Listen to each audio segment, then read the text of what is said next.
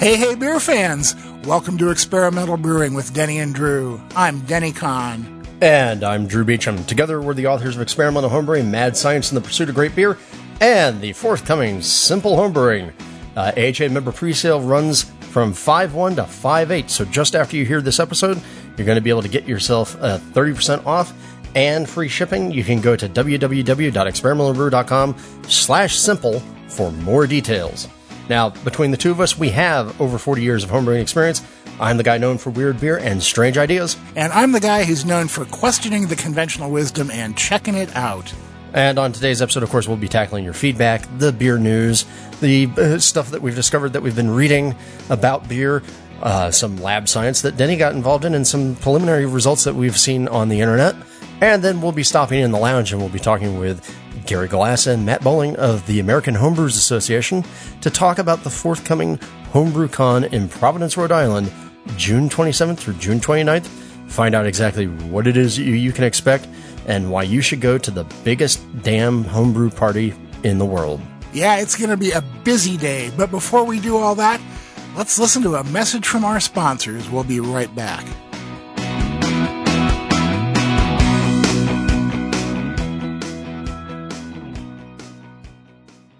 This episode is brought to you by Pico Brew, makers of the Zymatic and Pico brewing systems.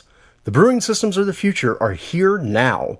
Discover how easy and rewarding it is to make great beer with Pico Brew. And by Craftmeister and BTF Iodophor. When you absolutely, positively need to make every surface clean, bust out the cleaners with professional power and homebrewer safety. Make better beer with better chemistry. Choose Craftmeister. This episode is brought to you by the American Homebrewers Association, who invites you to attend HomebrewCon this June 27th to June 29th in Providence, Rhode Island. HomebrewCon brings 3,000 homebrewers together for 3 days of brewing, seminars, nighttime events, and camaraderie. HomebrewCon is also the leading showcase of brewing supplies and equipment. Visit homebrewcon.org to learn more. And by you, our listeners. Go to experimentalbrew.com to help support us. Click on the Patreon link to donate whatever amount you'd like to help support us and our charities. Click on the Brew Your Own magazine link to subscribe to BYO. Or click on the AHA link to join the American Homebrewers Association and receive a subscription to Zymergy magazine. Part of the proceeds from those go to help support the podcast. Thanks for your support.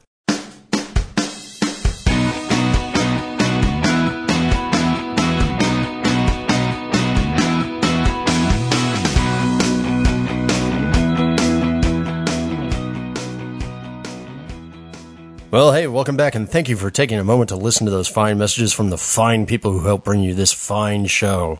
If you talk to those fine people about this fine products that they produce, make sure that you mention the fine people that you heard about those fine people from.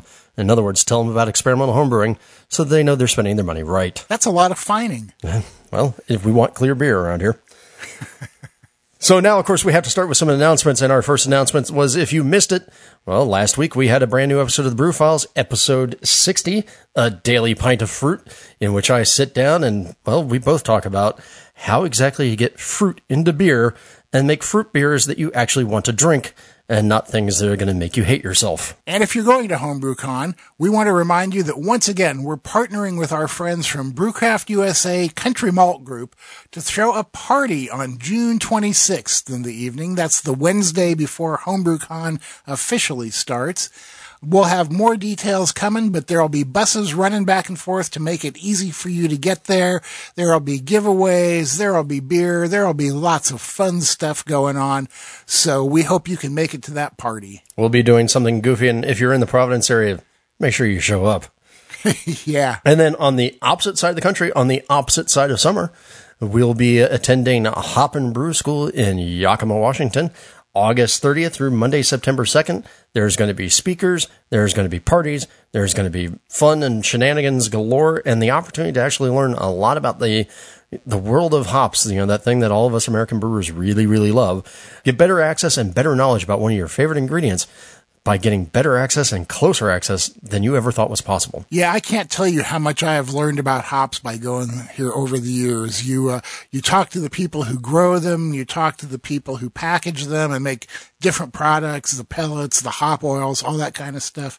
It is really, really an educational experience that is tons of fun all at the same time. Yeah, so that you'll be able to get details at YCH Hops.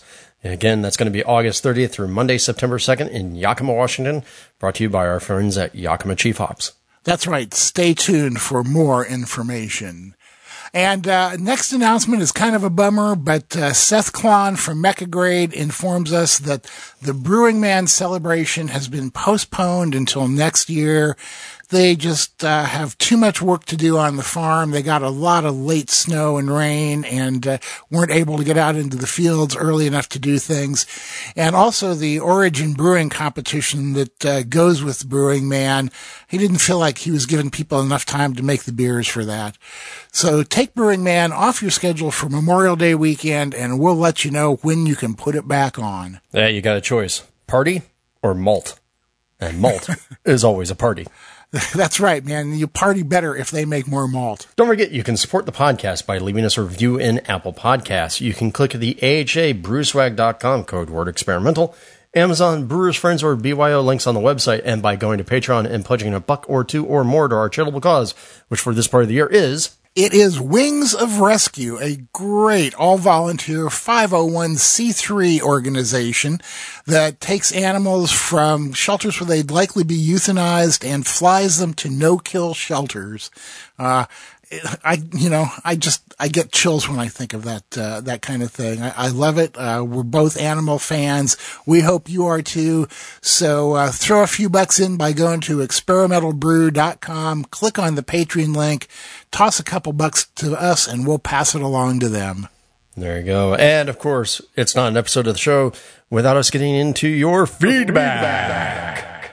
And so much feedback on the fruit beer episode of the Brew Files. So, a few notes to begin with.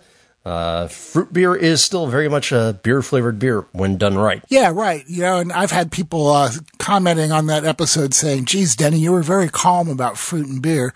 Yeah, I don't mind fruit and beer. The guys at Ale Song who were on the last episode use fruit and beer a lot, and they do it right. So as long as the fruit supports the beer and doesn't define it, I got no problem. Yeah, and of course, this is also where we put in the editorial note that Denny has very little control over what I end up writing for the Brew Files, so blame me, not him. Yeah, please blame him. But overall, the feedback on the episode was very, very positive, with people adding their thoughts and their favorite beers that they've done with fruit. And the one that I should have remembered to put in the episode, and we didn't, was we had a lot of people with feedback about using watermelon in beer. And not surprisingly, most of the feedback seemed to focus around people doing their 21st Amendment Hell or High Watermelon Wheat inspired beers.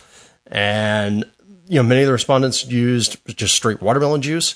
But when you do this, be very careful just to get the fruit in there, avoid the pith and the rind and everything else, because watermelon rind has a very strong green pepper flavor when it gets into a liquid. But I thought one of the interesting ones, and I totally forgot to record who sent me this feedback, and I'm sorry about that.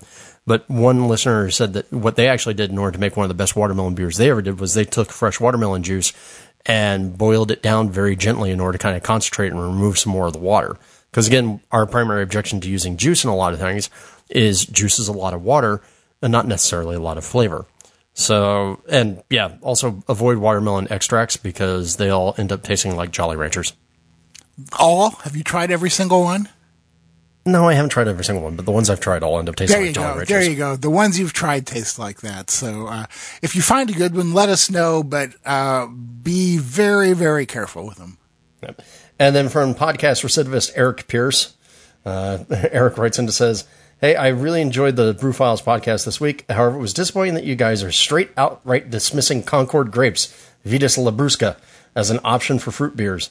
In the interest of brewing local, I've been spying the plethora of wild Concord grapes that grow all around the woods where I live for making some of the home-brewed beverages, and Eric lives in Massachusetts. The inside of these fruits are sweet and tasty, but they do have a seed to contend with. The skins are super tart. What's not to like about that? Given the tart factor that I think can be achieved, wouldn't these be good for Berliner Weiss, a Goza, or maybe some other sour beer, or, dare I say, Saison for that matter? Maybe cider or mead are better choices. I've heard of Concord grapes being dissed before. Is it just because of what comes to mind is Welch's or Manischewitz? Or is there something about the foxy character I've read about regarding wines made with Concord grapes? Anything else behind the advice against using these grapes? I've been making plans to use these wild grapes this fall, so I'm all ears. So the foxy character is reference to the fact that Concord grapes are also called fox grapes. But one of the biggest reasons not to use Concord grapes, other than, yes, you're right, it's a lot of Welch's and Manischewitz prejudice, is Vitis Labrusca. The average bricks on those is about 14 bricks. So I think bricks and Plato are kind of roughly equivalent. You can kind of fudge across that. So, and then you follow your rule of thumb times 4, your juice is going to be about 1048 in gravity. Vitis vinifera, which is the classical wine grape, the average bricks on that is somewhere closer to 20 to 26, and sometimes even higher. I've seen some of the California grapes go really bananas with their bricks levels. So right off the bat, your juice is much more concentrated in terms of your sugar content. Also, Vitis vinifera, the grapes tend to be a lot smaller. So the flavor is kind of packed in more tightly into that juice, I think. So having said that, most of what I would say about, both not using Concord grapes or Thompson's seedless grapes that you can find in every grocery store around the country is, for the most part, those have been bred for reliability and durability and not a lot for flavor. So I don't think you'd get very much out of those. I think if you do actually have a source of wild Concord grapes, that could actually be interesting. So if you get those, give those a shot. I just have a real strong bias against using table grapes. And my comments come from the fact that I used to grow Concord grapes, one of the places I lived. And, at least those, I didn't really get much flavor from them. So I was kind of like, why would you bother with that? And now I live in wine country where we have lots and lots of flavorful grapes. So, I can't say that I've ever tried the Concords for actual brewing, though. So my comments were based on something that really may have no bearing whatsoever on using them in your beer. So I would definitely give the wild fruit a try, though, if you think it's got any interesting characters. And, of course, I think it'll be great in a Saison. I think everything's great in a Saison. I think you can make a taco Saison and everything will be wonderful. Oh, now, there you go. All right. Now, regarding sanitizing the fruit, one of the things that we had said in the podcast was, hey, we don't worry about sanitizing the fruit before we add it. And we had a listener, Ewan from Scotland, and he'd had some bad luck. He said, in the recent Brew Files episode, you said that you were probably safe to add fruit later in the fermentation without fear of infection. I once made a 23-liter batch of Hefeweizen. I make a lot of Hef. And once fermentation was complete, I bottled half of it and left half of it in the fermenter. I then added 1 kilogram of defrosted supermarket frozen blackberries into the fermenter and returned it to the fermentation chamber for a few days before bottling. The unfruited half was fine. The fruit beer was pure malt vinegar like we put in our fish and chips. Now I want fish and chips. Thanks, Ewan. I guess I picked up an Acetobacter infection from the fruit. Was I just unlucky? Google seems to think I'm not the only one this has happened to. What are your thoughts on this and on perhaps adding raspberries, etc. to the last 10 minutes of the boil to kill bugs? Would any loss in flavor be significant, or is there a better way? One of my earliest beers was a wit, to which I added fresh zest late in the fermentation. It was great, but I let the oranges bob around in a bucket of Star San first. I actually repeated that brew yesterday and added the sanitized zest to the boil at 10 minutes to be sure. Thanks for all the great work that you guys do. P.S. Please add metric numbers in brackets in your books. We try. We really do try. We have a lot of editors tell us to do that too, and sometimes it's just hard to remember to do it when you're in the middle of writing a big, long book. And another listener, David Pike, actually, in reflection to this, he wrote in to say that he gives his fruit a brief boil to give some leeway before adding in the secondary. So he takes frozen fruit, adds in a small amount of water, gives it a brief boil, and then adds that in. To Ewan, I say I think you kind of got unlucky. I've never seen that happen with frozen fruit on my own, particularly not commercially packaged frozen fruit. However, that's not saying that that's not going to be a problem. I don't think you're going to get anything by putting it in the boil for 10 minutes. If you do want to do it as a hot addition, I would actually do it in a more whirlpool fashion, because that's going to be enough heat to kill off anything that's living there. But yeah, I'm still relatively surprised that you had an issue. Yeah, I mean, I've used homegrown and picked fruit and not had that problem. I would definitely avoid putting it into the boil because, number one, you're going to lose a lot of flavor. And number two, you run a real risk of setting the pectin and making raspberry beer jam. So I just wouldn't do that. I'd like to hear more from David Pike about his brief boil because, again, that's a recipe for jam there. Beer jam. Yeah, I know. It doesn't sound too bad, huh? So there you guys go. Obviously, there's more feedback about fruit because turns out y'all like adding fruit. We had listeners write in and tell us almost all their beers involve fruit in some way, shape, or form. So definitely definitely a large topic, and we'll be revisiting it because there's even more to do than what we just talked about for 40 minutes. I guess it's about time to go have a beer now? I think so. Let's do it. Okay, we're going to head over to the pub, and when we get back, we'll be talking about the beer life, so please stick around. Explore the history of tart, fruity, and refreshing Gose-style beer with the latest book from Brewers Publication, Gose, Brewing a Classic German Beer for the Modern Era. Written by award-winning veteran brewer Val Allen, Gose includes 27 recipes, including Sea Quench Sour from Dogfish Head Craft Brewery and Reuben Brew's 2017 Great American Beer Festival Gold Medal-winning Gose.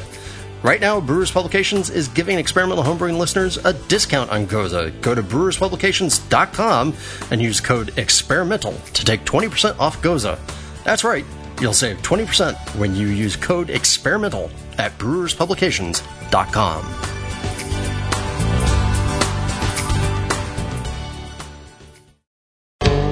Getting accurate measurements of your beer is one of the keys to improving your brewing.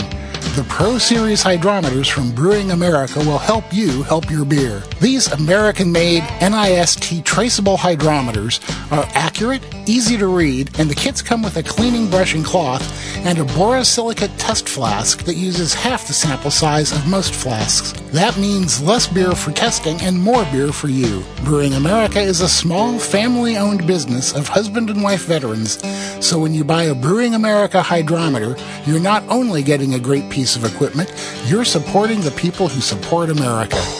Brewing America hydrometers are available on Amazon or at www.brewingamerica.com.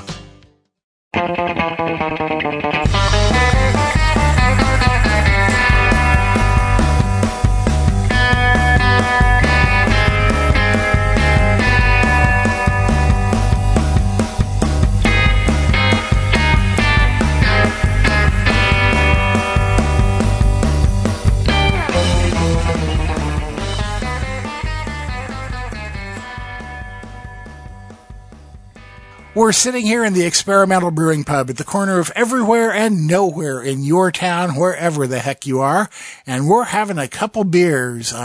Drew's having something exotic, and I'm having something straight ahead. So why don't you tell us about your beer there, Drew? Well, and I'm having something that fits in with the previous Brew Files theme and all the feedback we just went through. I'm having a collaboration beer between the brewery down in Placentia, California, and De Proof over in Belgium, and they call it THK, or Triple Honey Creek. It's a sour cherry triple with Yucatan honey added to it, and it comes in at 9.3%. Really interesting, kind of that right level of the sourness and sort of earthy sour cherry qualities to it, with a really lovely pink color. The one thing I do notice that's kind of a little strange about it is it's got a little bit of a muddy finish to it, but I do find that a lot with the De Proof beers. So still a very interesting experience because all those different things come across, although I don't know if I'd actually be able to tell you right off the bat that the honey was from the Yucatan and not from someplace else. But very nice, interesting use of fruit. And you, Denny? I am sitting here drinking a delicious Pilsner from Freem Brewing, one of the real gems we have here in the Pacific Northwest. These guys could not make a bad beer of any style if they set out to do that. Everything they make is just stunning. And I was in Trader Joe's yesterday, and I saw their Pilsner in cans. And I love beer in cans for a number of reasons. It makes it easily portable. It really protects the beer nicely. And this is, at least to my taste, this is a really nice German-style Pilsner. Delicious malt character to it, a real firm bitterness, great Pils aroma. I mean, if you've had a really good Pilsner, you know exactly what I'm talking about. This beer was absolutely delicious. We've been having some fairly warm weather here, so it really hit the spot on a hot day. I'm just kind of jealous you can get it in Trader Joe's. Yeah, I know, man. I couldn't believe it. I was walking down the beer aisle to pick up my usual bottle of Le Fin du Monde, which I did, and there was Freem Pilsner. Actually, they had their IPA in cans also, but their Pilsner is just an absolutely delightful beer, so I was helpless to pick up a six-pack. Yeah, and this is where I put in my usual reminder that if you're going to buy beer from Trader Joe's, make sure, if you at all possible, that you check the can dates or bottle dates, because Trader Joe's does warm storage for their beer. So it Yeah. doesn't always do the beer favors. No, it doesn't, although I've never had a bad one because of that. So maybe I've just gotten lucky. Maybe it's because here in Eugene, people buy a lot of beer at Trader Joe's. Or maybe you just have no taste. Yeah, well, you can say that, but you'd be wrong. Well, and speaking of taste and the fact that I had a DeProof beer, you're about to go to Belgium. Aren't you a lucky man? Yeah, I am. My wife and I are heading to Netherlands and Belgium. One reason I'm looking forward to it is because I don't have to work. Generally, when I travel, I'm going to a conference or something like that, and I don't have to do that this time. Just go and have fun. The main purpose of the trip was to go visit my wife's 1976 Volkswagen bus, which, through a long story, which I'll spare you, ended up in the Netherlands. But then, of course, when we're that close, we're going to make a side trip down to Belgium, get into Brussels, and immediately go do a walking tour of central Brussels on a beer and chocolate tour, which I am really, really looking forward to. Then we head over to Leuven for a couple days, and there we're going to be actually hooking up with one of our podcast listeners, Darren Oman, who lives in the Leuven area, and we're going to be going with him to the Zythos Beer Fest, which is the largest beer festival in Belgium, I'm told. The publicity says there are going to be 650 beers there. No, I'm not going to try them all. But it should be a lot of fun, and I'm really looking forward to meeting Darren, and I'm so pleased that he contacted me. Then we're off to Bruges for 4 days, and we're going to use that kind of like a little base of operations where we go and do some sightseeing, and we're going to make a side trip down to Popering and the Indevried, I'm sure I've just butchered that name, cafe that's near St. Sixtus to try some of their delicious beers there. And after 4 days there, we're going to be heading back up to the Amsterdam area, staying just outside of Amsterdam, and going to hit some museums there and seeing all the good things that it has to offer. So while it's not really a beer-centric trip, there's going to be a lot of beer drinking on it. So it's going to be really fun. I'm looking forward to it. Well, and of course, since Denny is going to be on the road, that means the next episode after this one that you're going to hear, episode 92, is going to be a little odd. It's going to be a repeat of some of our favorite things from the past, along with some new rappers so that we can reflect on everything. So don't worry. The show's not going anywhere. Denny's just going away to Belgium, and I hope that you get to have a great time. Belgium's one of my favorite places in the world, and not just for the beer. Yeah, man, I am really looking forward to it. I mean, we're going to be there during like tulip season in the Netherlands, so we have a pass to visit one of the big tulip areas there, and there's a whole bunch of cool stuff that's going to be happening. Awesome. Yeah, and I'm kind of jealous of the Zythos Festival. Of course, if it were me, I'd be trying to get through as many of those beers as I can, but you and I have slightly different speeds.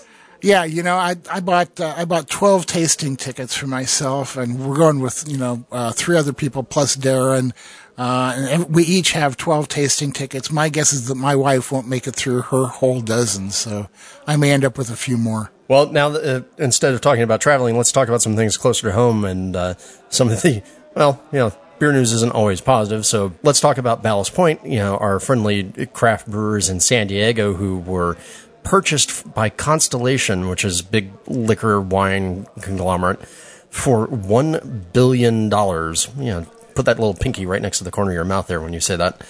A number that absolutely staggered and floored the industry when it happened. And since then, Constellation's been, flooding the market with Sculpin and Ballast Points available everywhere. They used to be super expensive. They've cut the price back down a little bit. But Ballast Point also went around and has been opening up satellite tasting rooms, satellite breweries. They had a whole separate sour facility. They were planning on putting a new brew pub near the new Giants field up in San Francisco. I think that's right. A new one in San Francisco. And they have a new location in Long Beach and one at Boardwalk in downtown Disney in Anaheim. So massive thing. Well, they just announced immediately that they were closing down 2 of their tasting room locations, including the one in Temecula, which is the closest one to me. Still not that close. And they're abandoning the plans for the pub in San Francisco, and they shut down their sour brewing facility.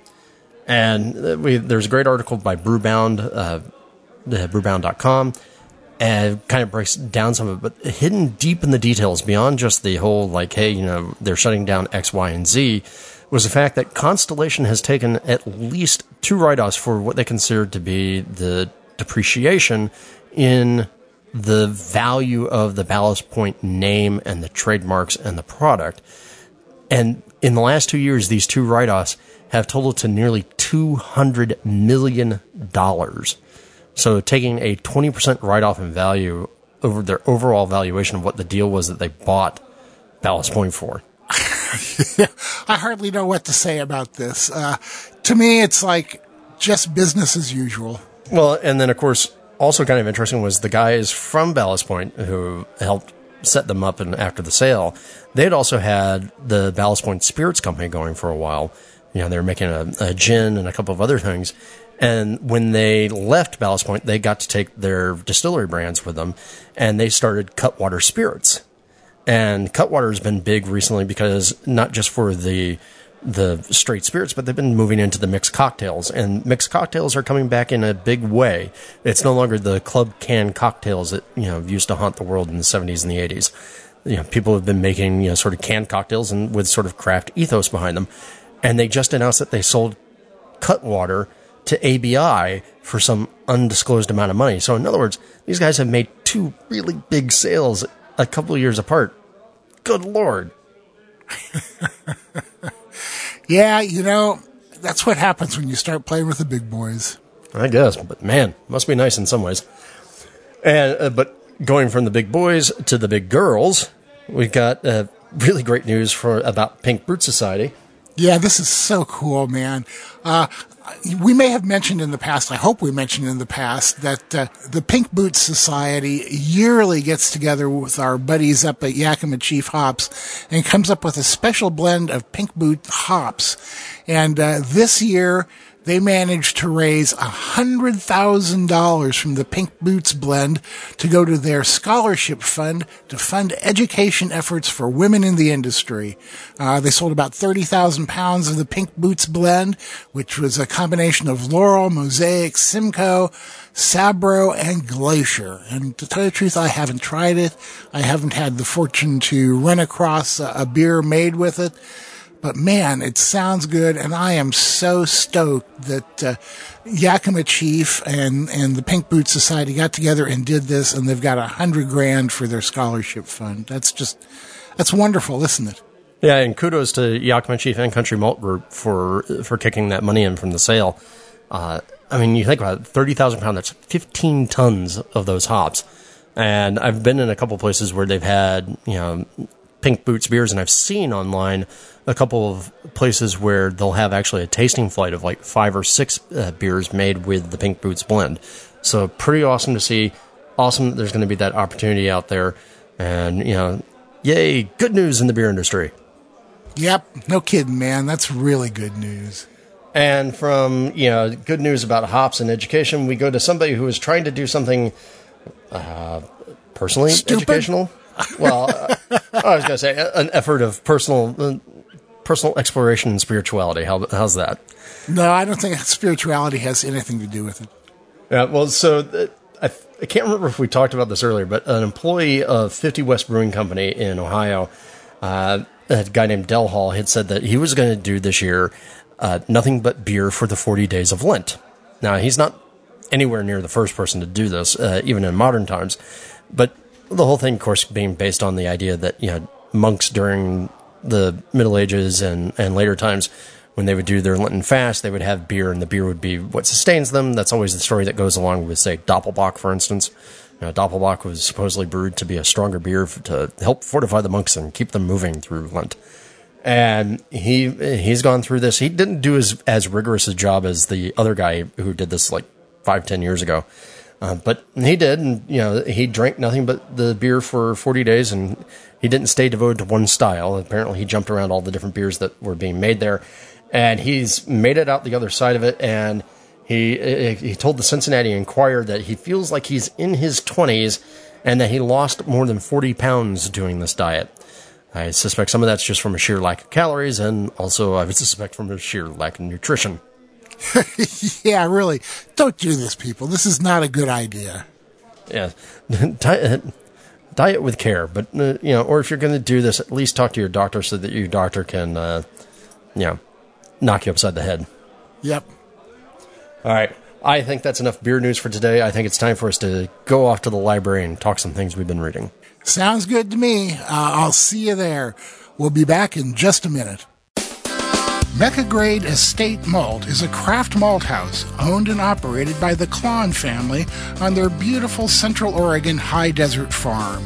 Their 8th generation Oregon farming family grows and malts all of their own specialty grain, creating malts that are rare, remarkable, and bursting with flavor. Malt is the foundation of your beer, so why settle? The best beers deserve Mecca Grade. For more information, please visit meccagrade.com. When I'm done brewing, I want to be done brewing, not waiting around for my wort to cool. With the Hydra, the Corny Pillar, and the other great chillers from Jaded, I can be done when I'm done. No more waiting 20 minutes for the wort to cool enough to add whirlpool hops. No more messing with cleaning and sanitizing counterflow or plate chillers. With the super fast immersion chillers from Jaded, you can chill your wort in minutes without all the hassle. Jaded chillers aren't just works of art, they're the fastest, most effective chillers you can buy. Check them out at jadedbrewing.com.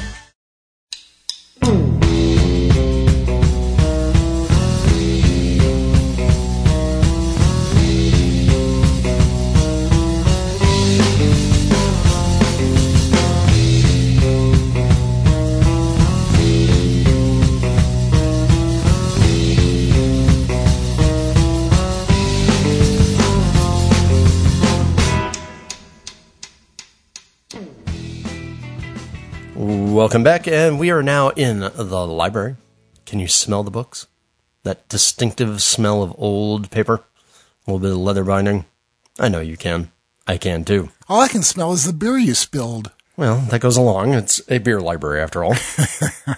And we got a couple things to talk about, and both of these are personally related to us. So, first things first, if you go to homebrewsassociation.org, they're running for, I think, at least the next 6 Mondays. I forget.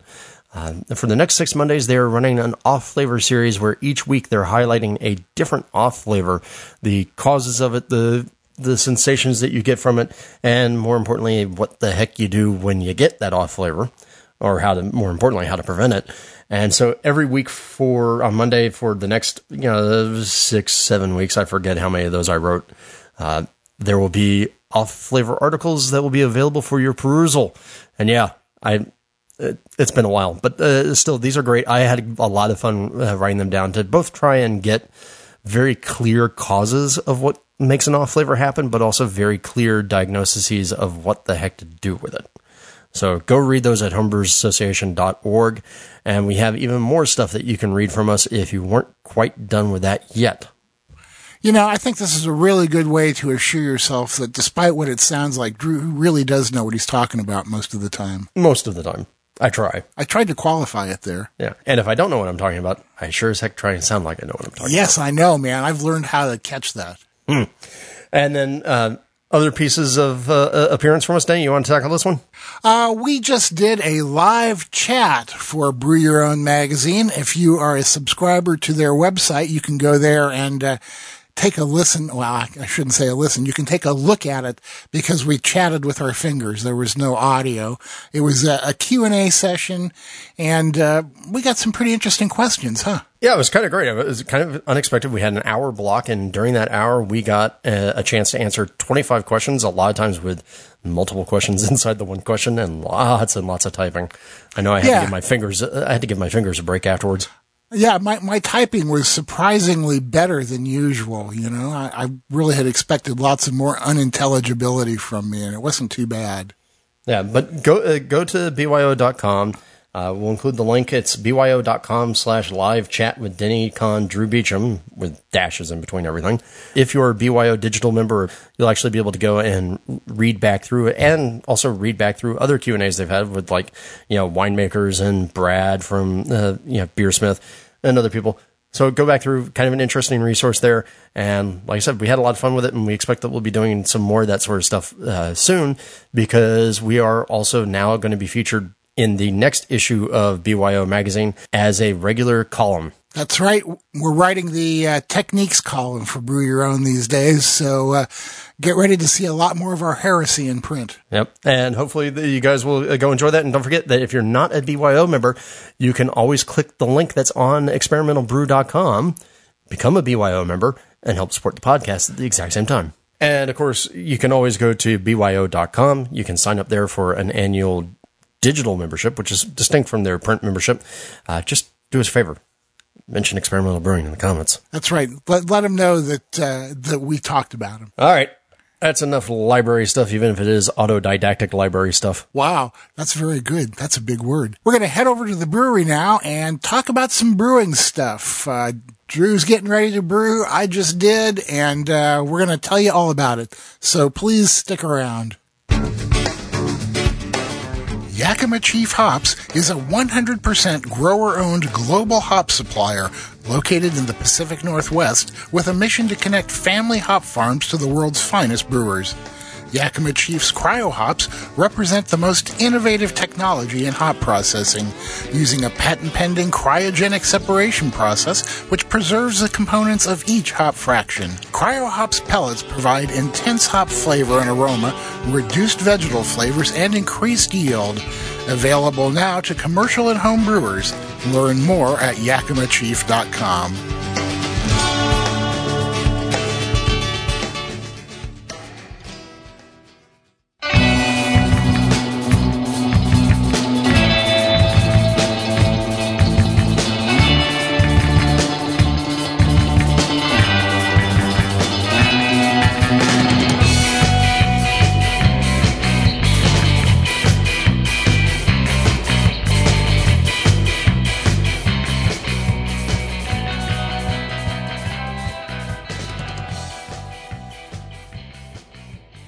We are here in the brewery. There's gleaming stainless steel. There are airlocks bubbling.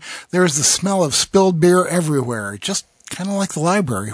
We better be more careful in the future. And that's why we always have to brew. Yeah, because we keep spilling our damn beer. Drew has a big day coming up, and I'll just let him tell you about it. Yeah, so by the time you will hear this episode, it will already be past, but the day after we record this episode, it's my 45th birthday. So, good Lord, yes, I was born on 4/20. Yes, I've heard all the jokes. So, I decided I'm going to brew a batch of beer with my homebrew club because we do a monthly big brew at our homebrew shop to kind of teach people what they're doing. And I'm going to do a big, dumb IPA with some new techniques, or at least some new ingredients, and there's going to be a whole big story behind it. You're going to find out more about the beer in the next episode of the Brew Files, because we're going to talk about one of the special ingredients that we're going to use. But suffice it to say, it's going to be an interesting beer, because it's going to be a 1074 IPA, because I was born in 1974, and it is got 4 malts, 5 hops, and a whole bunch of 45s running through the whole thing. And one of those hop additions is going to be a little different. A little different? It's not going to be hops at all. Well, it's a little different, but it's still hops in a way. Kind of, yeah, not exactly. Yeah, but yes, stick around for the 45 jokes, the 420 jokes, and some new hop science that we're kind of playing around with. And this is where I point out that Drew is only a year or two older than my son, and I don't even remember my 45th birthday anymore.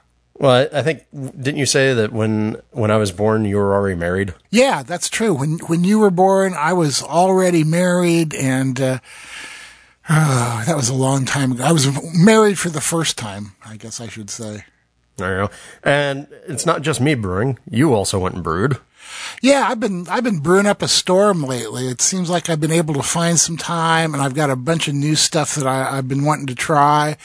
So, one of the things that I did, I have a new Pico Z unit, and I managed to get in a brew on that to kind of test it out and see how it works.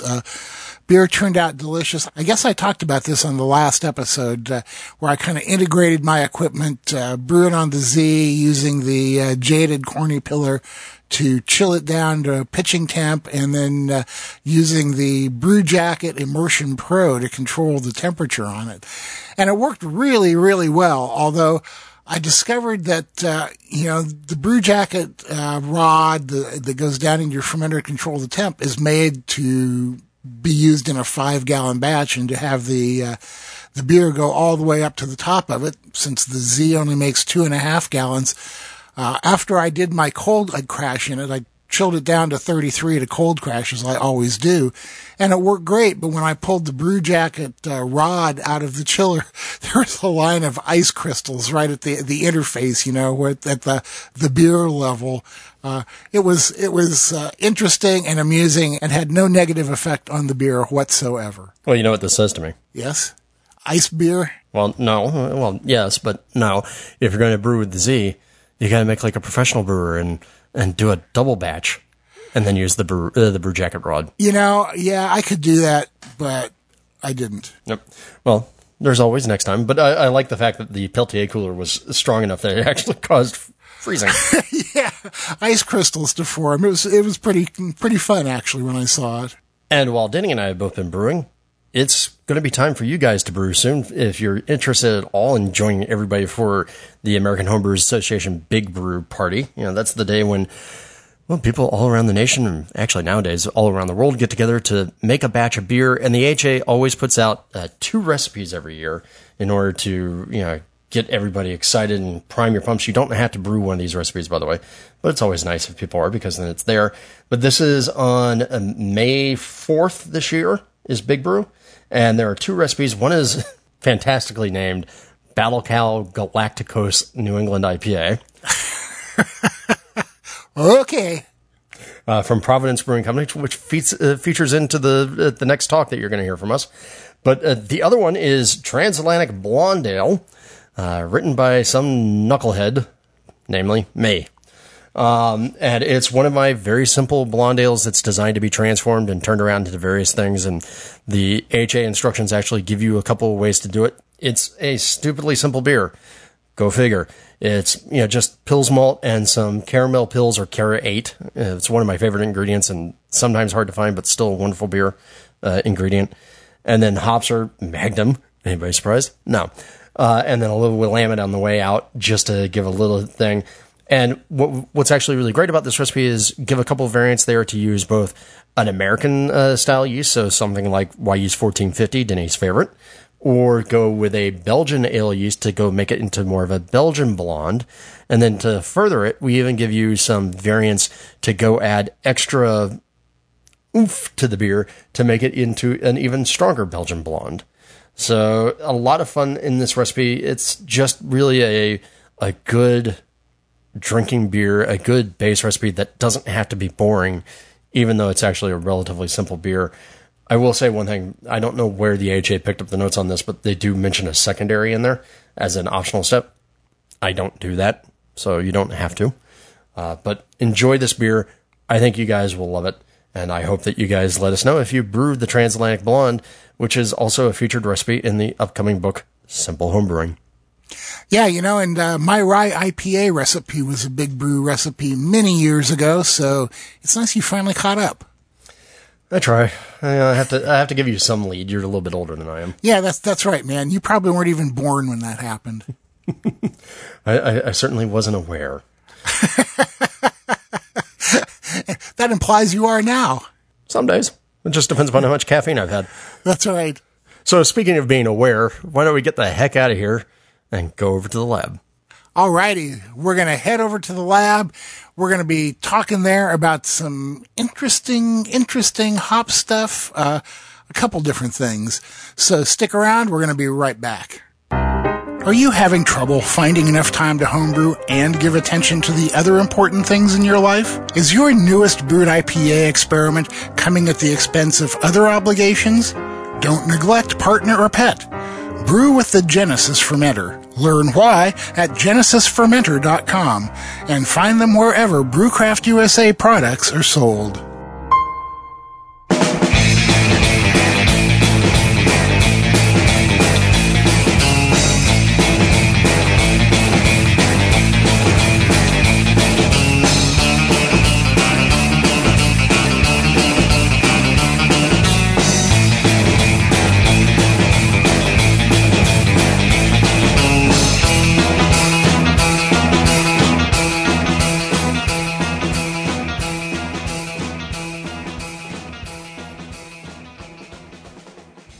Thanks for joining us here in the lab. Glad you stuck around. We're going to start off with something that is extremely preliminary. Like we always say, science requires repetition, and this is only one test. But it looks kind of interesting so far, huh? Yeah, so this one's just, I caught this in a quick, sort of Facebook post, where, of course, Facebook being where everybody gets their information these days. Justin Amaral, who runs Maniacal Yeast up in Maine, great name, by the way, he's been doing experiments looking at hops, because he does make hop terpenes as well. And he's been doing, like, isolation from hops, see if there's actually stuff on hops. Because, of course, one of the things that we always talk about, like whenever we talk about dry hopping, is, oh, don't worry about, sanitizing your hops and doing something with your hops. Nothing can live. And what Justin just found was he actually found strains of Pediococcus on hops. So Pediococcus damnosus, for instance, it is a major wort spoilage bacteria. It's the thing that makes your beer sick, makes your beer smell really bad and a lot of diacetyl. Just an awful thing that you don't want to have in your beer unless you're making a lambic, right?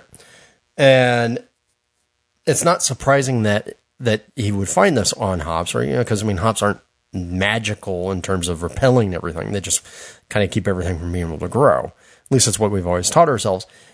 But what's interesting to me, and what actually really caught my eye in his post about this, was that he managed to take the Pediococcus that he isolated from the hops and then grow it in plates that had media that had been hopped to different IBU levels. So one plate was hopped at 10 IBUs, another plate at 20 IBUs, and one at 30 IBUs.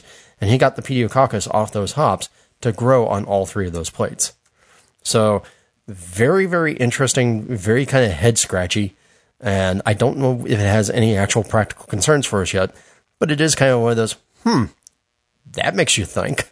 I guess I'm not super surprised to find that hops have Pediococcus on them. I think there's probably a lot of things that have Pediococcus on them.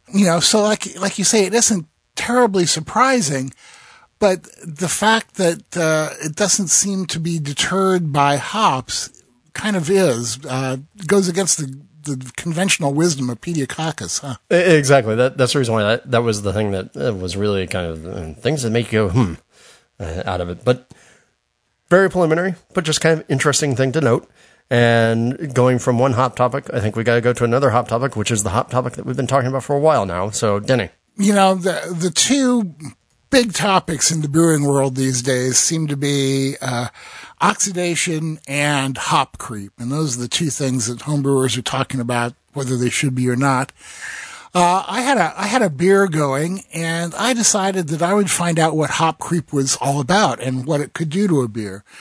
So I had a fairly standard pale ale / IPA going, just pale malt, some C60, and I had a bunch of Veterans Blend hops around. You remember last November we were talking about those. We bought a bunch of them and have been giving them away and using them ourselves. I used half an ounce Veterans Blend as first wort, 3/4 of an ounce at 60, 2 ounces at flame out. So this beer was fermenting away, and let me see, how long had it been going here? I brewed it on March 14th, and on the 30th of March, so, a little over 2 weeks later, I decided that it was time to dry hop it, and I would find out what all this hop creep dry hop stuff was.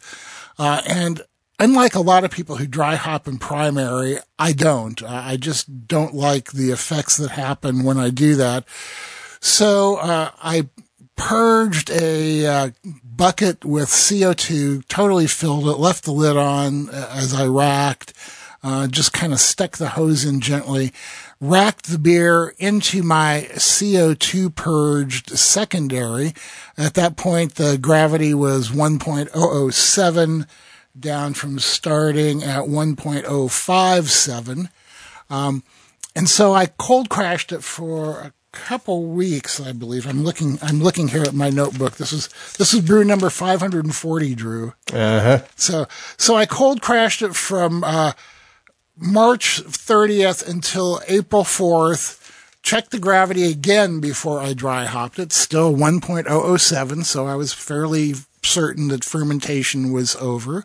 I added 5 ounces of the Veterans Blend pellets, which comes out to about 7 grams per liter. So just under the shellhammer threshold of not getting getting bad off flavors from dry hopping.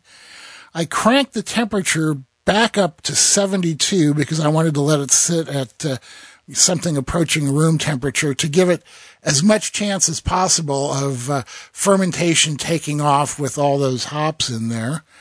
And I let it sit there for a week at 72 degrees before I cold crashed it back down to drop the hops. But I checked the gravity again before cold crashing, and it was still 1.007. So basically, I was unable to make hop creep happen. Of course, that doesn't prove that it doesn't happen. But maybe my particular method of dropping the yeast and racking to a secondary before adding the dry hops prevented that from happening. I don't know. More experimentation is needed, obviously. But we may be onto something that could help you avoid hop creep. Maybe. I mean, it seems to be plenty of evidence, I should say, that hop creep is a thing, particularly in other papers, including the Shellhammer papers. So yeah, right. I'm wondering if the time that it took before you got to your dry hop, along with that cold crash, it helped get enough out of the way. But at the same time, I would think even after a cold crash, there should, in theory, be enough yeast to trigger some of this effect. But then again, we've never gotten clarification around, I think, from the Shellhammer study, like how much yeast was in the beer. Yeah, and and I know that every time this comes up, you always say, oh yeah, there's plenty of yeast in the beer for this to happen. But I don't know if anybody has ever actually gone through this same process that I did, dry hopping. And like I said, this is just my normal process. I wasn't really trying to avoid making hop creep happen. As a matter of fact, I kind of wanted it to happen so I could find out, what the effects are and what it's all about. But my normal practice is always to drop the yeast and rack to a secondary before dry hopping. And I'll mention also that I totally flushed the fermenter with CO2 every time I opened it up. And I will also say that when I kegged this beer a few days ago, this is one of the best beers I've made in a long, long time. Those 5 ounces of Veterans Blend really, really made for a nice IPA. There you go. Yeah, nice blend of 5 hops. So I think what this actually really calls for, as we've said time and time again, science bears repeating. Yeah, well, and I have a lot more of those Veterans Blend hops in my freezer along with other things, and I make a lot of IPA. So I'm definitely going to be giving this a try again and seeing whether or not it actually happens. I think so, too. It'll be interesting to see. And after all, this is kind of new, old stuff to us. I actually looked back. We've been talking about hop creep since somewhere around episode 20. Yeah, that's right. Yeah, I know, man. We were some of the first people to even mention it. Woo, let's go. Yeah, right. Yay on us. But again, if anybody else wants to try this to see how it works, right? Leave the beer in primary for a while. Normally I only leave it, maybe 7 days, but this time I was busy and traveling and left it a couple weeks. Crashed it to drop the yeast, rack it to a secondary fermenter, crash the yeast again, add your dry hops, let that sit in the 70s for a while to see if anything's going to happen, and then crash it again to drop the hops out. And let me know what you guys find. Indeed. More data. That's right. All right, let's get out of here. Let's lounge. All righty, we're going to head over to the lounge where we're talking to Gary Glass and Matt Balling from the AHA about this year's huge homebrew party in Providence, Rhode Island. Stick around. We're going to be right back. The Wild Rustic Spring private collection from Y-Yeast offers a selection of yeast and bacteria cultures characteristic of Belgian and sour styles to pair with the new season. 3725 Bière de Garde, 3031 Saison Brett Blend, and 5223 Lactobacillus brevis are available April through June at your local homebrew shop, exclusively from our private culture collection. These are the strains that exemplify the beers of Europe in Saison, Lambic styles, Goes, Brett beers, and more. And now you can use them to create world-class beers worldwide. No matter the direction you take these wild rustic cultures, they'll become your new tradition. Find out more about which styles pair best with this release at wyeastlab.com.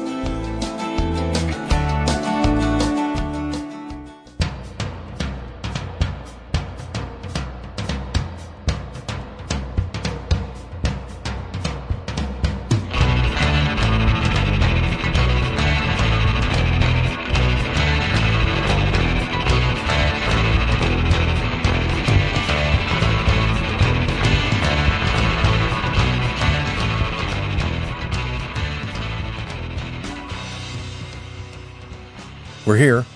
It's comfy chair time. Pull up a seat.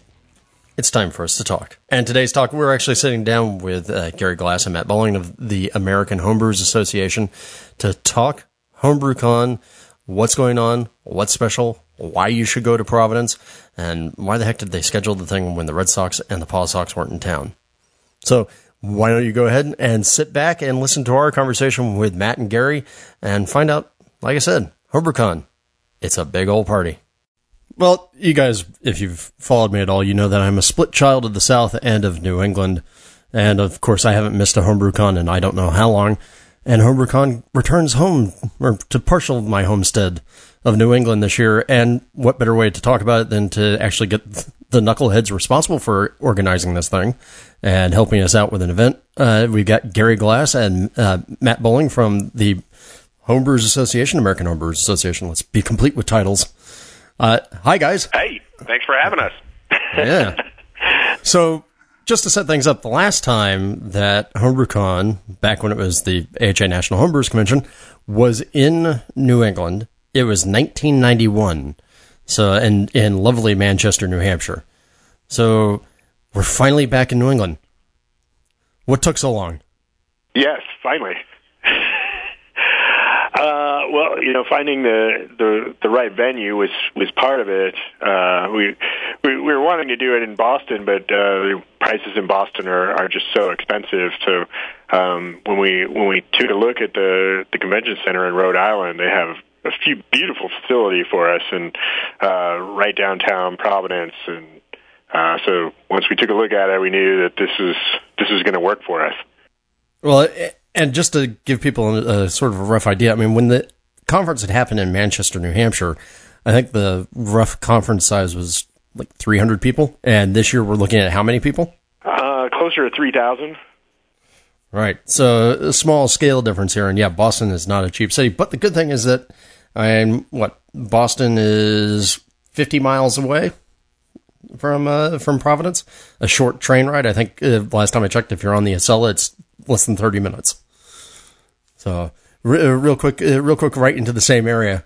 Yeah, I know. When we were looking at travel times from Logan, you connect to the South Station in Boston, and then it's like a 38-minute train ride to downtown Providence, which puts you right next to the convention center. So very easy to get to from either the airport in Providence or from Boston, where you can get more direct flights. Yeah, well, and I'll be flying in from LA to Providence, so it'll be fun to see, because I don't think I've ever flown into Providence, and I've only been in Providence once when I got a tattoo. Sweet. So what's this time's tattoo going to be?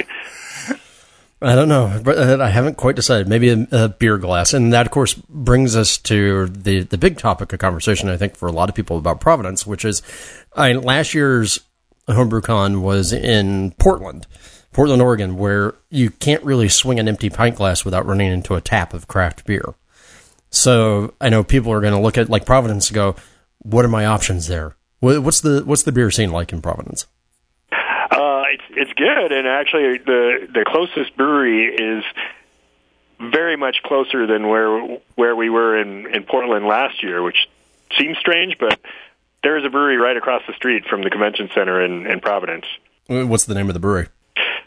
Trinity. It's a brew pub. It's been there for quite a while, but there's a couple of other breweries that are within walking distance of the convention center, and a really great beer scene. And like you said, you're just a little over half an hour away from Boston and all of those breweries in that area. So the beer that's going to be served in that area is going to be excellent, and it's definitely going to have that New England style flair. So something that anybody who's not from that area can look forward to checking out. Well, and I mean, New England has such a long history in the craft beer scene. I mean, again, I was in college in Boston from 92 to 96, and that was where I started to learn to love craft beer, and you had all the old players there, not only Sam Adams / Boston Beer Company, but Harpoon, Otter Creek, Long Trail, a lot of these guys who are actually still around. Otter Creek's not anymore, unfortunately. But at one moment in time, New England is sort of a bedrock of traditional American craft brewing, with all that harking back to sort of more traditional styles. And of course, nowadays, as we know it, it's the home of Denny's favorite style, the hazy New England IPA. I think it's going to be great, because this is one conference I won't have to worry about drinking too much. Well, there are a lot of great breweries around Providence that specialize in that style. So for people who are interested in finding some of those New England IPAs, Proclamation Ale Works is right next to the airport. So when you get into Providence, I mean, that's one of the first places I would hit up. And, as Gary was saying earlier, there's a lot of great breweries downtown that we were there doing a site visit a couple months ago and got a chance to visit the local brewery scene. So, like I said, there's going to be a lot of awesome beers to drink, but for people who are interested in that style, this is definitely the conference to come to. And one thing you guys aren't aware of yet is that we are going to be putting on a party again this year with our friends at Brewcraft Country Malt Group at a place called Isle Brewers Guild, which is like a number of different breweries operating out of one facility. We're going to have buses going back and forth and everything. So people will be able to get a look at a lot of different kinds of beer that night, and it's all free. Yeah, and I've been there too. It's a really great facility. So that's going to be a lot of fun. Yeah, really interesting people. We hope to have them up on the show before too long so we can talk, because it's an interesting concept that they're running there. So obviously, okay, that's craft beer, but let's face it, we're home brewers, and that's what we really care about. Right. So what do we have lined up for the convention this year? Like keynote and... the keynote speaker is Dan Kleben from Maine Beer Company, who, before he started the brewery, he was very much a home brewer, started out on a extremely small scale, one of the very early on nano breweries, and has built up into a very successful. I think they're surpassing 10,000 barrels per year. But one of the cool things about Dan and his brother who run the brewery is that from the start they were really dedicated to their model of giving back to the environment. Or giving back to causes, and so I think they participate in 1% for the environment, which means 1% of all their revenue goes to supporting environmental causes. So pretty cool to see what they're doing. Plus, they're making really kick-ass beer. I don't even know if they make a New England IPA, but they do make some really tasty beers that aren't New England IPAs. Well, that would be good for Denny. Well, that's right. And then, there's Pro Night, right? So if people can't make it out of the convention center, or they can't make it out of the conference, because I know that it's always been a very weird thing. We've had the conference around the country in lots of different places, and sometimes it feels like once you get into the conference, it's really hard to sort of break out. Yeah, but now, so Pro Night's going to be there just so that everybody who, isn't going to necessarily make it up to Boston or someplace else, they're going to have an opportunity to be able to sample beers from around the New England region, correct? Yes.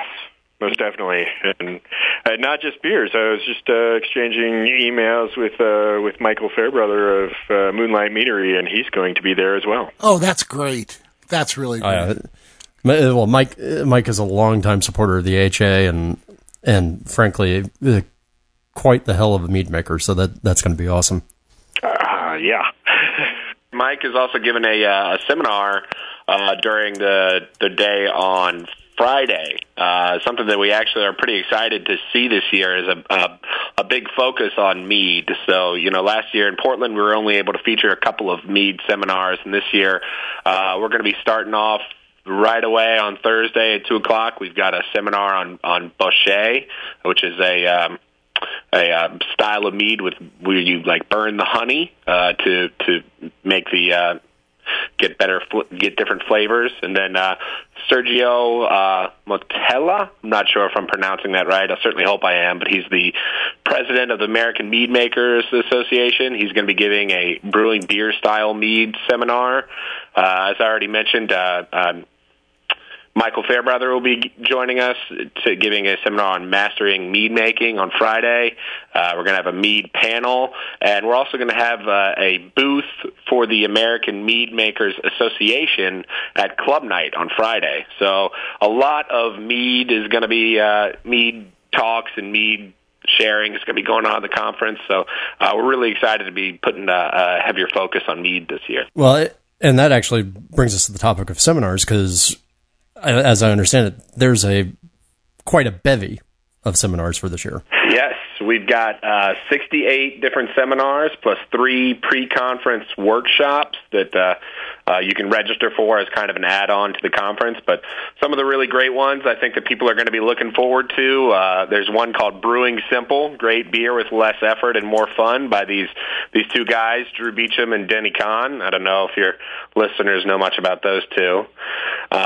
We've got a lot of really great stuff from some really renowned speakers. We've got Ron Pattinson. He's the author of the beer blog Shut Up About Barclay Perkins. He's going to be giving a seminar about Scottish beer. We're going to be doing a seminar from Lorena Evans and Melinda Spalding called Ferment That. If anybody was with us at the conference in Minneapolis, they gave a really great presentation, just really all about all kinds of other fermentations besides beer. Kombucha, vinegars, kimchi, it's going to be just kind of all-encompassing.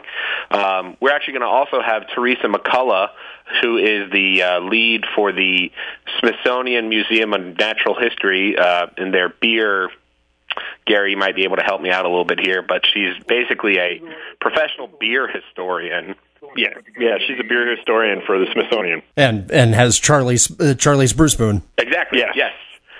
She's going to be giving a seminar that I'm really looking forward to that basically is going to be taking a look at, she's going to be comparing the early computer industry clubs, computer clubs of the early 1970s to how homebrew clubs nowadays are operating, and kind of drawing some similarities to how the early homebrew clubs really gave rise to the modern craft brewing movement. I haven't seen a whole lot about it yet, but I've seen her presentations before, so I'm really looking forward to her. We're going to have a lot of the really great homebrewing names: Gordon Strong, Stan Hieronymus. It's going to be just 3 full days of all you can learn, and pretty much anything you want to know about homebrewing is going to be covered here. So I highly encourage people to go to the website, homebrewcon.org, and click on the session schedule and check out the full schedule. As I always try and tell people, most of us are involved with our friends and our relations, and they can only take so much beer talk. After a certain point in time, eyes glaze over and people will go, okay, can we talk about something else? And I always describe HomebrewCon as 3 to 4 days, depending on how long you want to make it, of absolute unadulterated beer talk, and you can talk all the beer that you want without people going, that's nice.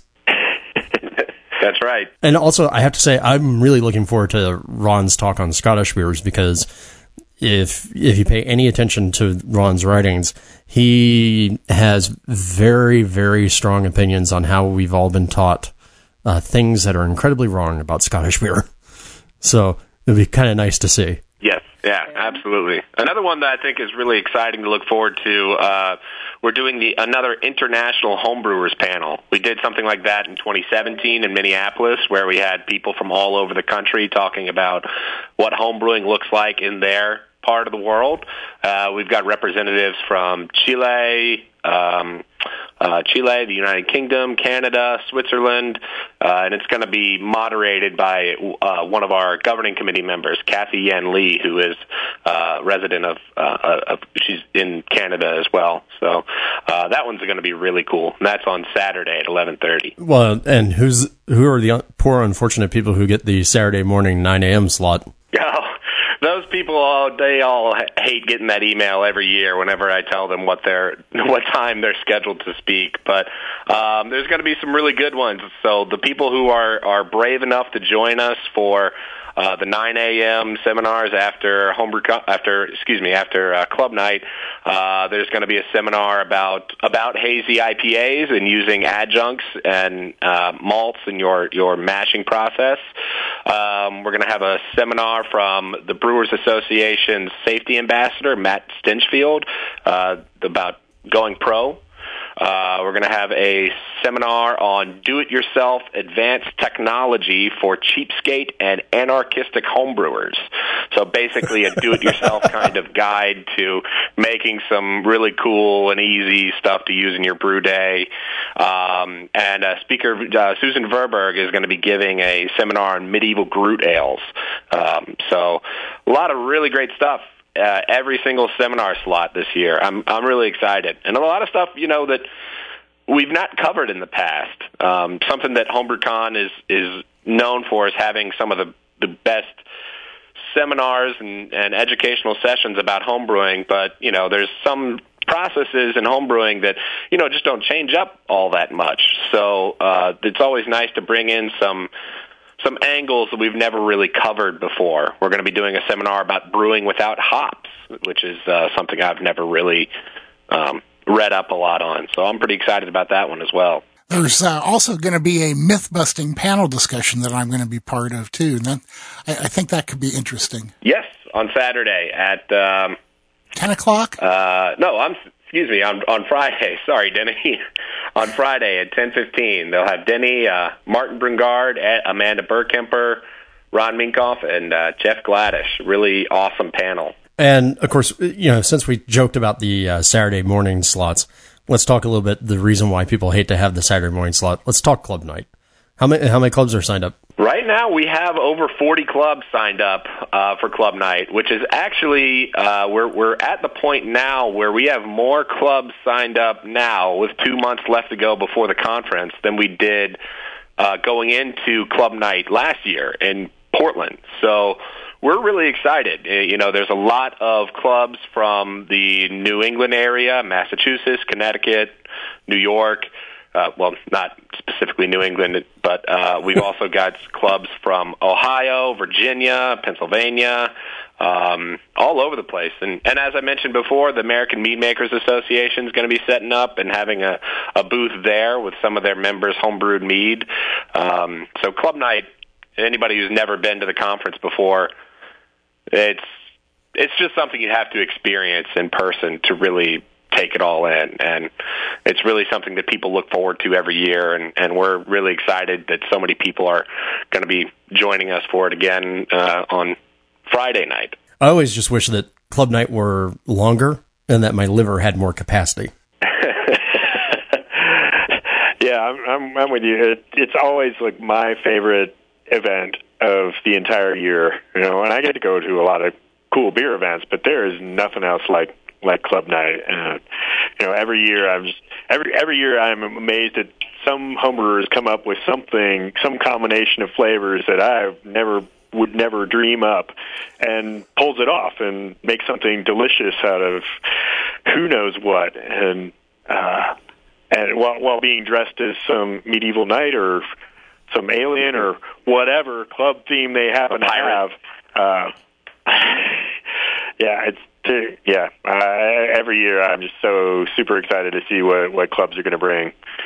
Well, that's always good. Now, the other thing that has changed in the past couple of years has been we've gone from having that big formal banquet at the end of the conference where all the winners of the NHC were announced, to now the winners get announced earlier, and we have what's been called like the knockout party, or a couple of different things. Now it's changed over the past couple of years as we're finding our way through it.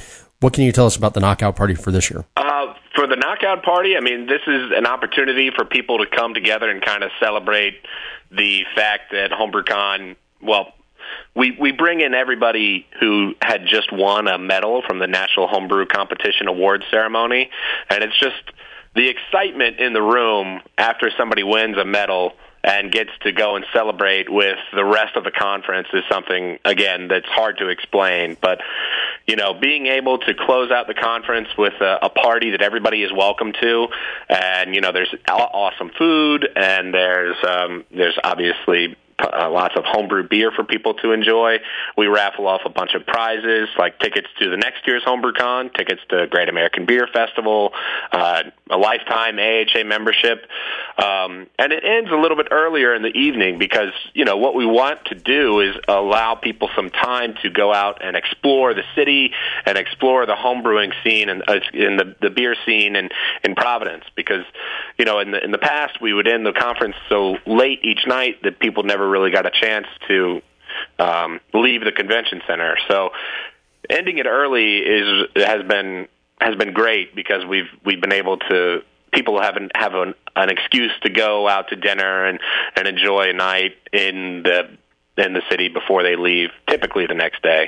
Or you could stick around the whole next week and make a New England beer vacation, since a lot of people might have off for the 4th of July. So just throwing that out there. But getting back to the knockout party, you failed to mention the best part of it is that Matt Bowling is the MC of that event, and for people who don't know Matt and haven't gotten to see him on stage, he is the most entertaining personality on the AHA staff by far. I'm going to be sure to make sure. I want everybody on the AHA staff to listen to this so that they know that.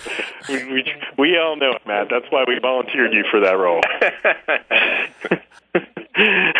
Well, I just know that last year the scariest part about the knockout party was I think you guys had representative kegs from each of the clubs pouring at club night, and then all the leftover entry beers from the competition. And I don't think I've ever seen a more efficient plague of locust sweep through the beer than I did at that party. You would think after 3 days of having beer available to you at all times, people would kind of be, nice and chalant about it. No. It was terrifying. We went through a firkin of barley wine in almost no time. So kind of interesting to see. It was definitely an interesting dynamic because we actually had really good food that had been I guess procured through our Brewers Association chef Adam Dooley, and the beer ran out faster than the food, and we actually had more beer than the previous year, and the previous year we didn't run out of beer, but we ran out of food. So figuring out that dynamic is a challenge, but this year we will make sure that the beer lasts. Well, good to know. It is a pretty cool party for people to go to and experience that leftover competition beer too, because a lot of people come to the conference every year to judge the final round of the competition and are very involved with the BJCP. I just recently became a BJCP judge, so all these years that I've been working on the conference, I never had a chance to appreciate the work and all of the hard work that goes into organizing this competition. So, that's a testament to our beer services team and our competition organizers and all the volunteers that come out every year to help judge it. But not everybody gets a chance to do that. So coming to the knockout party, you get a chance to kind of see the scale of this huge beer competition that is run every year, and you get to see exactly how many beers, well, not exactly because a lot have been judged, but you get to kind of get a glimpse into how big of a deal it is if you win a gold medal or a silver or a bronze.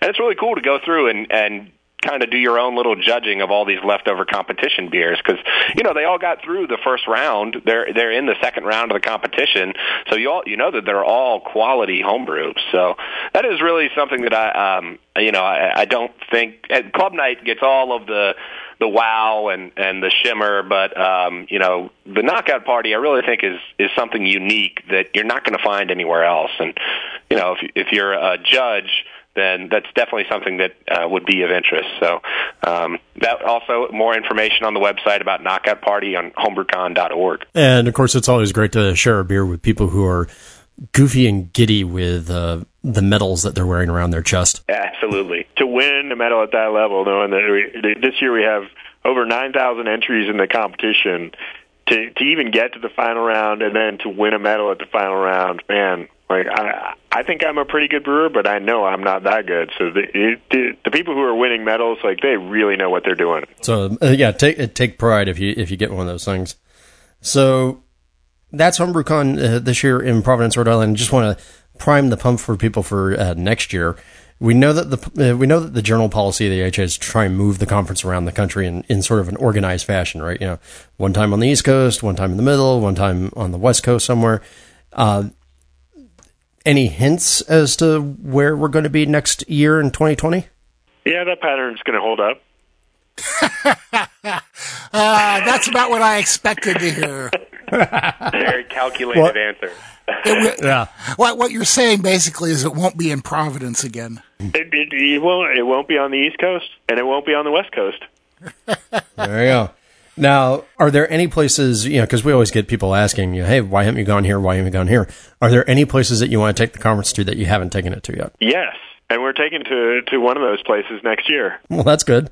And then for people who want to try and get the conference into their neck of the woods, what do they need to do? They can certainly reach out to me. That's one way that I get places on my radar. There's so much that goes into determining the location. A big factor is the legal considerations. There's a number of states where we just can't do HomebrewCon because their laws don't allow for it. We're talking about serving over 1,000 kegs of unlicensed, untaxed alcohol. That can be a challenge. Get people nervous to work out the details on legal wise, and then beyond that, we try and move the conference around to new locations. So haven't been in New England since 1991. Next year we're going to a brand new location we've never been to. And so that's certainly something we look at. And then, the accessibility for our members. We want it to be, one, a place where we have a number of homebrewers and AHA members, and two, a location that's not overly expensive. So, we were talking about Boston earlier. It's like, well, I just can't bring myself to be in a place where we're going to be requiring people to spend $300 a night on a hotel room. So that's a pretty major consideration too. Yeah, and that also kind of hits things like New York, right? That's always been one that people say, oh, we should have something around New York. It's like, oh, it's kind of hard. So, all right, but otherwise, New York City would be awesome, but not realistic. So I think it's safe to say that if you have ideas or if you want to find out whether or not you can bring HomebrewCon into your neck of the woods, they should reach out to you, Gary at brewersassociation.org, and then we can, work our way towards magical things happening. And the next thing you know, you have essentially the world's largest homebrew party in your backyard. Guys, anything else that you want to make sure people know about HomebrewCon? Oh, I don't think so. I think we covered it pretty well. Oh, go ahead, Matt. The early bird pricing for registration on HomebrewCon ends May 2nd. So if you're looking to join us in Providence, be sure to book your ticket before the prices go up on May 2nd. So you can save a little bit of money by go ahead and registering today. And there you go. You can do that by going to homebrewcon.org and come join us in Providence, Rhode Island, June 27th through the 29th for the formal activities.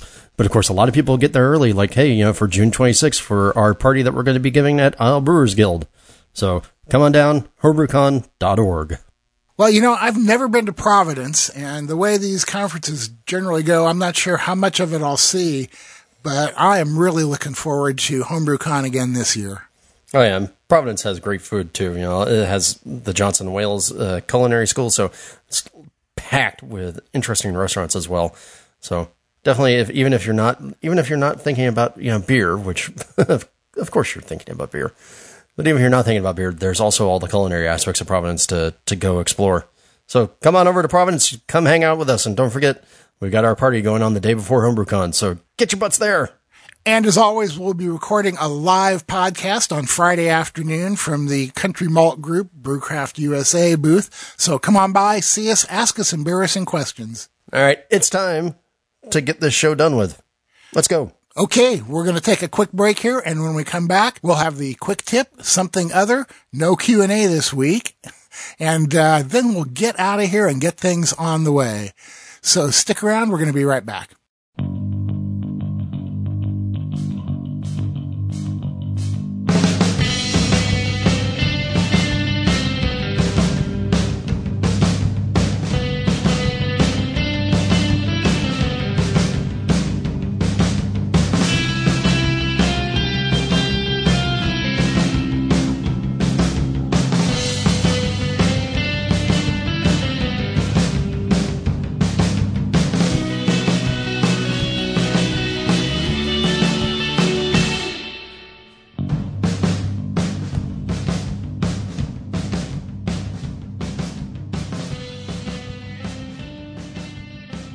Thanks for sticking with us. We're going to wrap things up here and get out of here so you can go have a beer.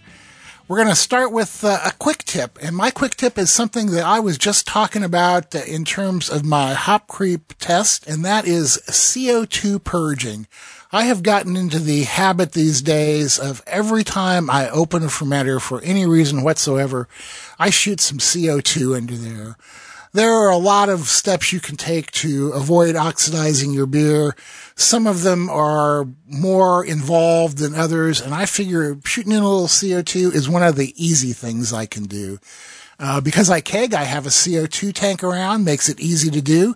If you don't keg, you can go get one of those little CO2 injectors that use the cartridges and just shoot some in. But it's an easy way to avoid oxygen contact with your beer. It's inexpensive. Who knows how much it helps, but it's not going to hurt. Indeed. And, well, I think, as we've always said, avoiding oxidation is a great idea. We're both advocates, or at least I'm a big advocate of the full keg purge. I think it helps keep your beer lively, fresher, longer.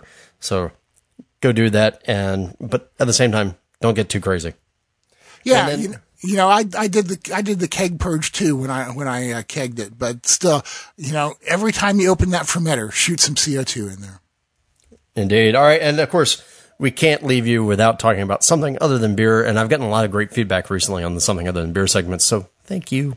I'm glad you guys like this. I've got two real quick things. One of them is a YouTube channel out there called How to Drink, and it's hosted by a guy named Greg who likes to say that he's never been a bartender, never worked in a bar in any professional capacity or anything else.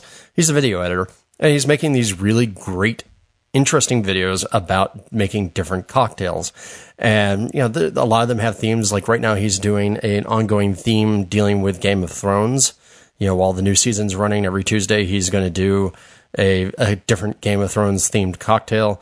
Just interesting stuff, including a lot of basics, but also a lot of creations that he's doing to kind of be inspired by things around the world. And what I really think is sort of hilarious about the show is the editing is very goofy in a way to make him seem like a complete goofball and slightly idiotic. But the other fun part is you can tell that they shoot several episodes in a day back to back to back, because the episodes will go on every Friday, and for a couple of Fridays he seems relatively, sane, and then by the time you're getting down to it, it's like going, oh, he's kind of sloppy. This was towards the end of the day.